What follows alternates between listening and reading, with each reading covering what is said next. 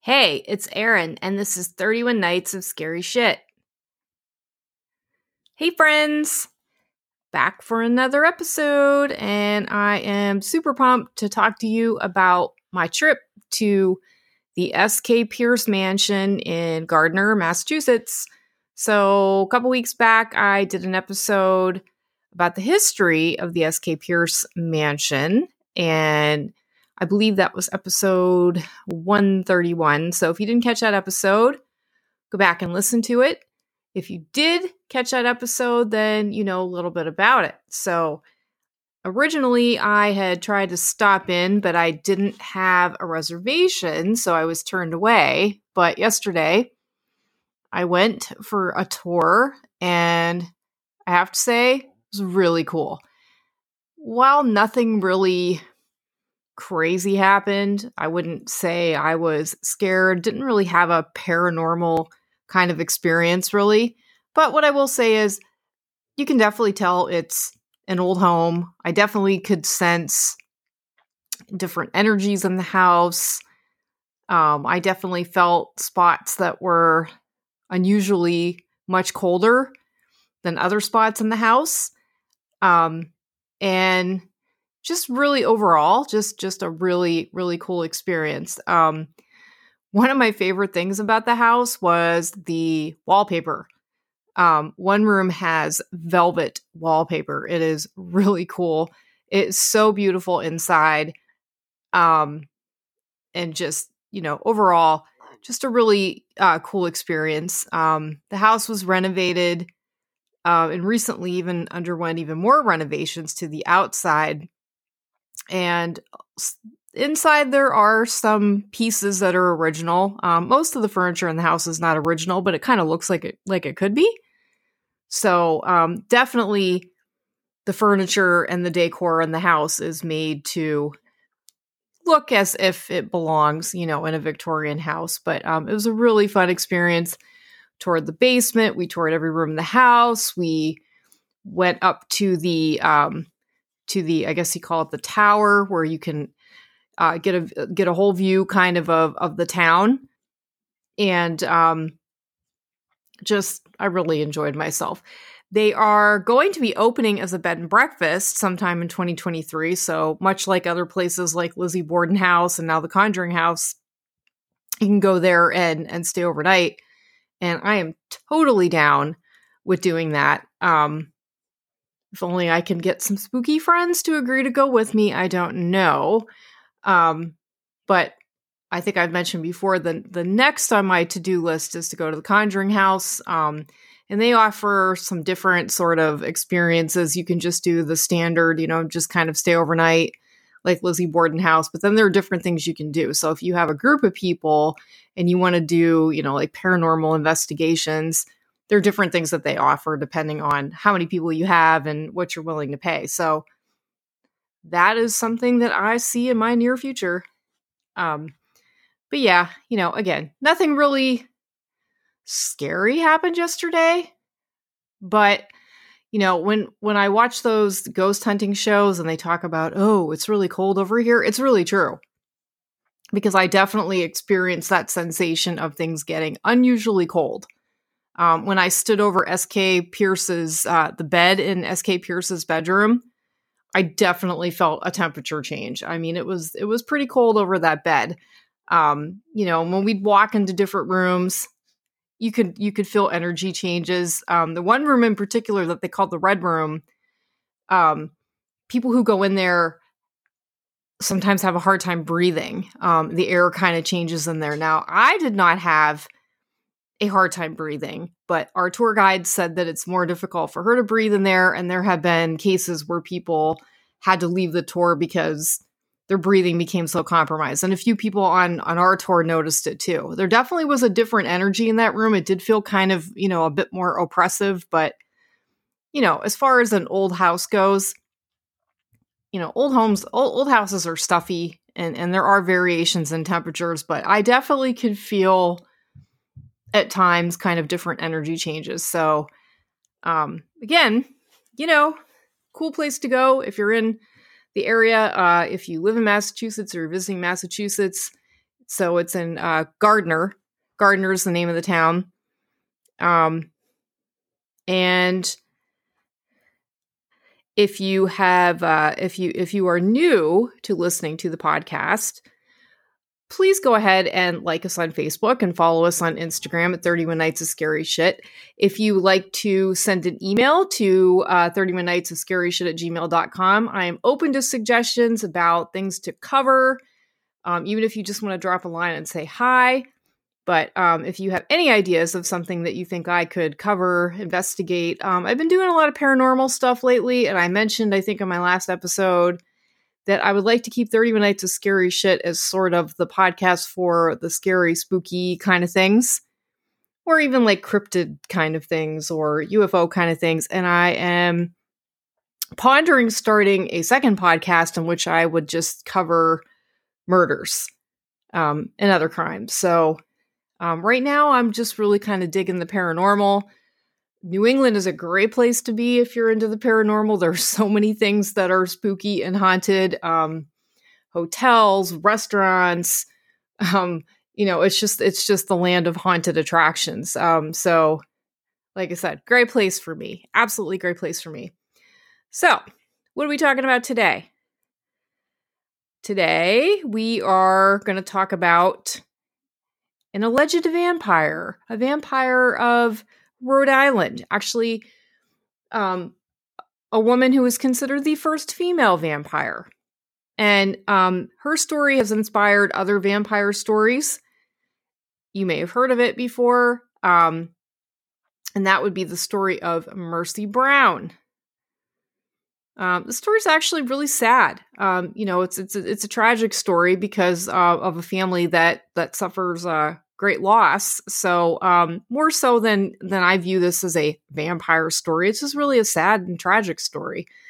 As recent as the 19th century, many people believed that vampires were undead who actually walked among us and fed on the blood of the living. In 1896, an article in the Boston Globe portrayed how prevalent people's fears of vampires were. Cases of TB or tuberculosis were kind of at the root of some misunderstandings. So we're going to talk a bit about how the misunderstanding of that led to, folklore being taken a bit too seriously. So cases of tuberculosis were prevalent and almost always fatal. And, they declined steadily as hygiene improved at the onset of the 20th century. But in 1947, streptomycin was an antibiotic that was developed to treat TB. By 1954, a vaccine was developed. So thank goodness for science. So again, like I said, the Mercy Brown vampire story, it's rooted in a misunderstanding of tuberculosis in the 19th century. And if you just heard that meow, that is Barley. That is the beloved cat that I have been sitting for the last 5 weeks. And it's a little bit later at night, so this is sort of his time where he's out and about. So if you hear some meowing, you're not crazy. There's nothing. There's no haunting going on here. That is a real live cat who has decided to come out and be very vocal right now. Where was I? Okay. So even though Dr. Robert Koch, capital Koch, or Koch, had discovered the bacteria that caused tuberculosis in 1882, it still took years for people to put their faith in science regarding the treatment of tuberculosis. So as I said, tuberculosis was mostly fatal to anyone that contracted it in the 19th century. The prescriptive treatment was to eat well, rest, and get exercise. Well, that didn't work. Symptoms of tuberculosis include fatigue, night sweats, coughing up, phlegm, and sometimes blood and weight loss. And because weight loss was a common symptom, this led to the belief that life was literally being sucked out of the body. And one can see how this analogy was born. Okay, so I don't know if you know anything about the town of Exeter in Rhode Island. It is in Washington County. It was founded in 1742, and it extends from the Connecticut border to Kingstown, Rhode Island. It's known now as a quaint and charming little town, but it was the site of a vampire panic back in the late 1800s. So we had satanic panic in the 1980s and 90s, and in the 1880s and 90s, there was a vampire panic in New England. George and Mary Brown settled in Exeter and Rhode Island with their 3 children. Mary fell ill with consumption, or TB, in 1884, and she died quickly. Mary Olive, the daughter, died of consumption in 1888, and then Edwin contracted the disease in 1891, but he did not die right away. First, Edwin went to Colorado Springs in the hopes of healing, but he returned in 1892, even in worse condition. Meanwhile, his sister Mercy Lena Brown was 19 when she contracted tuberculosis in 1892 and died. So again, as the disease was not understood, there were villagers, very superstitious villagers, who believed that the deaths of the 3 Brown family members meant that something sinister was going on. So it was common folklore that there were dead walking among them that could possibly be sucking the life force out of people who were ill. And some local townspeople convinced George Brown to have the bodies of his wife and daughters exhumed. So in order to see if any of the deceased were possibly responsible for, so as I said, Edwin, the son, became ill, but he didn't die right away. He was suffering. So a doctor named Harold Metcalf supervised the exhumation of George Brown's wife, Mary, and their daughter, Mary Olive, I guess. All right, where am I? Keep losing my place. I'm so sorry. All right, so the bodies, when they were exhumed, were found to be decayed, okay, as one would expect. And it was determined then that, they would not be the cause of Edwin's illness since they were decayed. There was no evidence that they could be sucking the life force, out of him. However, when Mercy was exhumed, they found that her body was pretty much preserved. Now, she was buried in the cold months, and essentially she had been kept in a crypt and her body was frozen. So it wasn't all that unusual that her body would be preserved. Okay, but folklore, is going to win out over the scientific explanation. So villagers again convinced George Brown that Mercy was a vampire and that she was in fact sucking the life force out of Edwin. She was the cause of his illness. So this is going to sound really crazy and bizarre, but according to the folklore, the procedure then, once the vampire was identified, was to cut out the heart and to burn it and to feed the ashes to the afflicted person. Okay, I also want to mention that Mercy was found to still have liquid blood in her heart and in her liver. And it was said that her body was in a different position than what she was buried, than the way she was buried, and that it seemed that her hair and her nails had grown. I don't know how true that is. That could have been added, okay? But again, the scientific explanation was not accepted. It was that, she's a vampire, she's the cause of the illness. So poor Edwin, was given the concoction of the ashes, and he did not get better. He died a few months later. To add to this, villagers claim to have seen Mercy Brown wandering through the graveyard in the fields at night. Well, isn't that convenient? To say that after the fact. George Brown, I'm sorry. The doctor, as I said, Dr. Harold Metcalf, who supervised the exhumation, really did try to dispel all this talk of, Mercy being a vampire, but no, it did not work. Mercy Brown's case was not uncommon. So hers was not the first corpse to be dug up in order to remove organs and have them burned, as I said. So I know that sounds absolutely outrageous, but not the first incidents. So you're probably maybe wondering, where is Mercy Brown buried? So I will tell you. Mercy Brown is buried at the Chestnut Hill Cemetery. And of course, it has been the site of reported paranormal activity. Rhode Island earned a reputation for being the vampire capital of the world between 1870 and 1900.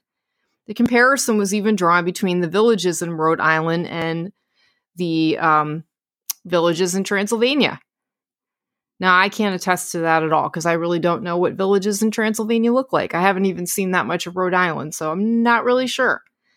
The Mercy Brown incident has served as the inspiration for some famous vampire tales. For example, it's likely Mercy Brown was the inspiration for the character of Lucy Westenra in Bram Stoker's Dracula. When Bram Stoker died in 1897, newspaper accounts of the Mercy Brown case were found in his files.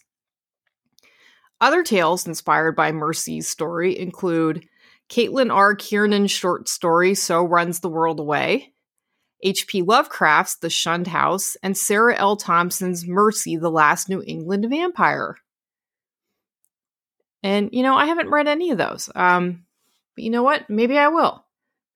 So we can't talk about Mercy Brown without talking about Nellie L. Vaughan, another alleged Rhode Island vampire.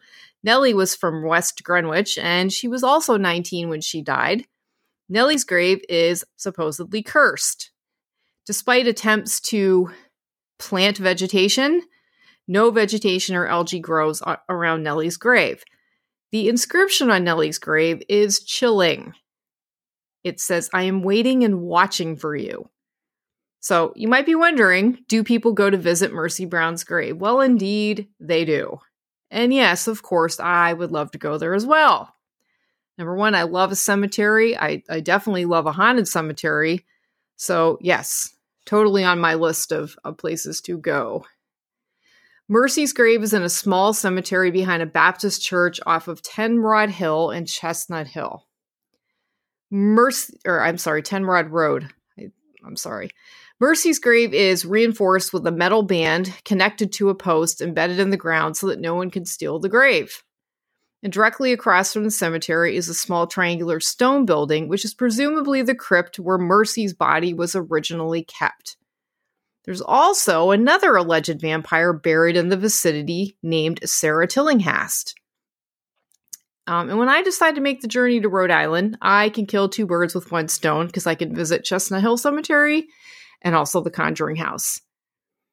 So, I find it interesting, since I've been up here in New England, of course, it's the land of, the Salem witch trials. I just find it interesting, the folklore like this that carried on almost well into the 20th century. I did not know anything about this sort of vampire panic kind of thing. And I also didn't know that there was an established first female vampire. So that intrigues me.